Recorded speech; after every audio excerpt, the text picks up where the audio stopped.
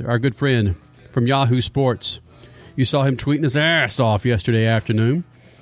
Good friend of the Freak Nation. If he's covering golf or if he's covering NASCAR, well, damn it, we'll get one of those from him when he comes here in the Freak Nation. And Jay Busbee, you were there, of course, with what happened Saturday afternoon at Daytona. Were you like me, where you just didn't want much drama in today's race because of what happened with Kyle Larson's car and all the shrapnel going up into the stands? Yeah, there was certainly the potential for cheap drama, wasn't there, or some kind of something like that. If we'd had a horrible wreck, I think that fortunately, maybe it's because of the weekend. I don't know. Maybe we're going to be in for this, but I am afraid that the people who don't know a whole lot about NASCAR are going to be all over this one. It's a stupid sport. It needs to be outlawed. Why do we have it? Blah, blah, blah. So, I think that we may be in for some of that. But I think having a relatively drama-free Daytona was maybe not the best thing for NASCAR fans, but the best thing for the sport in the long run to not make a circus out of it. Well, certainly, Jay, where there was some drama was the pre-race grid. It seems like Aaron Andrews was getting hit up on by 50 Cent. Did you see that? Well, yes, I did. I wrote about it, and I got lectured by all kinds of people. Even 50 Cent himself linked to my story on his Twitter page. Thankfully, he didn't put my name attached to it. I think I might have gotten quite a few tweets that I wouldn't have cared to read. But, yeah, I mean, it was fun. It's all fun stuff. The great thing about the Daytona 500 is just you see that kind of collection of people there. Nowhere else in the world are you going to see this kind of people all crammed into one space. You got 50 Cent, you got Aaron Andrews, you got Zach Brown, you got James Franco, you got all of these people all in this one tiny little space, and it's a lot of fun. Even if they don't know, Jimmy Johnson from Dale Jr., it's still fun to watch all that play out together. No, that's one of the reasons I really love. I mean, of course, I'm born and raised in Indianapolis, but that's one of the reasons I love going back to the Indy 500 every year on Memorial Day weekend is because of the celebrities. And it's so true. You look at them going, you'll never come to another race ever. Exactly. Yeah, there's nothing wrong with that. I mean, I know that a lot of people, the diehard NASCAR fans, won't care for that, but it's all part of the grand fabric. Yes, they will never come to a race at Darlington. They don't know the difference between Bristol and Talladega, but who cares? Just enjoy it for a little bit and let them ride on. Jay Busbee, Yahoo Sports, joins us here in the Speed Freaks pits. Jay, getting back to the fence, do you think we will see changes this year in some of the protection, some of the catch fence around some of these stadiums that NASCAR will be featuring this year?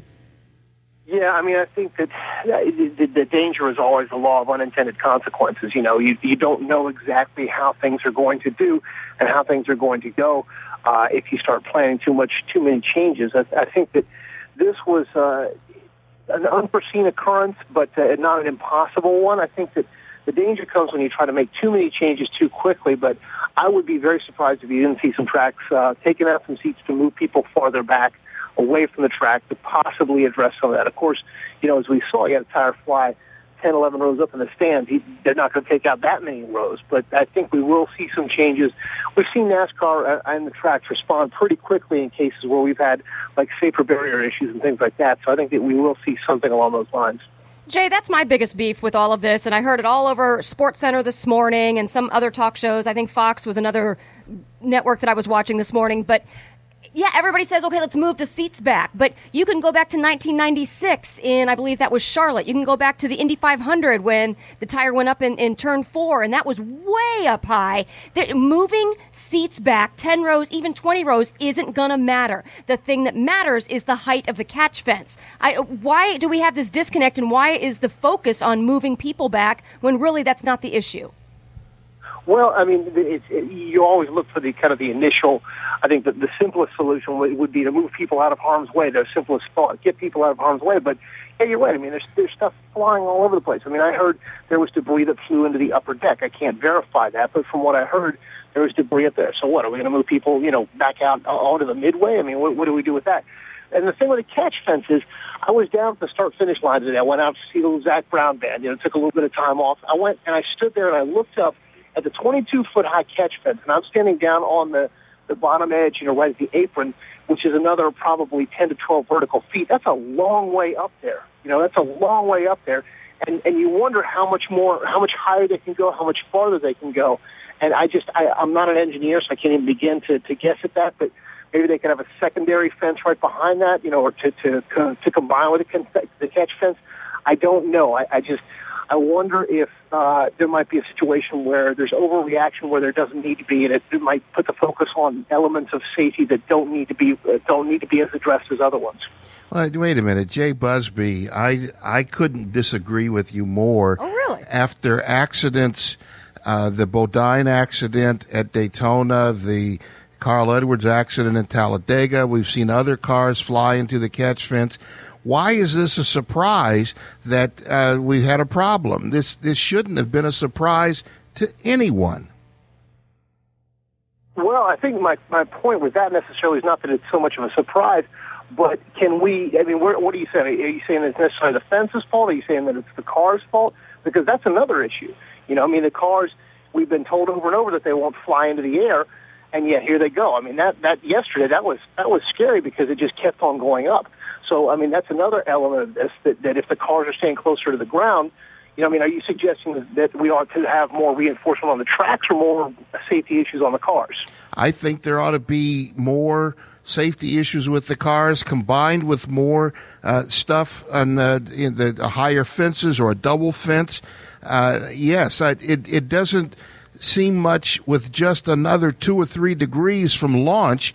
It doesn't take much to think that the car could get over that fence. They're going faster than some jetliners takeoff speed. Yeah, don't get me wrong. I'm not saying at all that we shouldn't do it. I just want I'm not going to pretend to be an engineer and say what would be best. I just would hope that the energies that are always put on safety. I'm not at all saying we should stand pat, but the energy that should be put on safety are on the ways that would make it most effective. That's my point. Jay Busbee, Yahoo Sports, joins us here in the Speed Freaks pits. Of course, he was hanging out at Daytona all this weekend.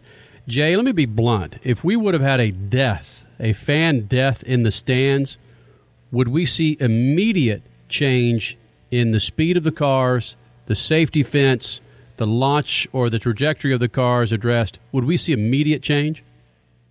I would imagine so, yeah. I mean, it would be the scariest thing to imagine is that NASCAR would not take any action.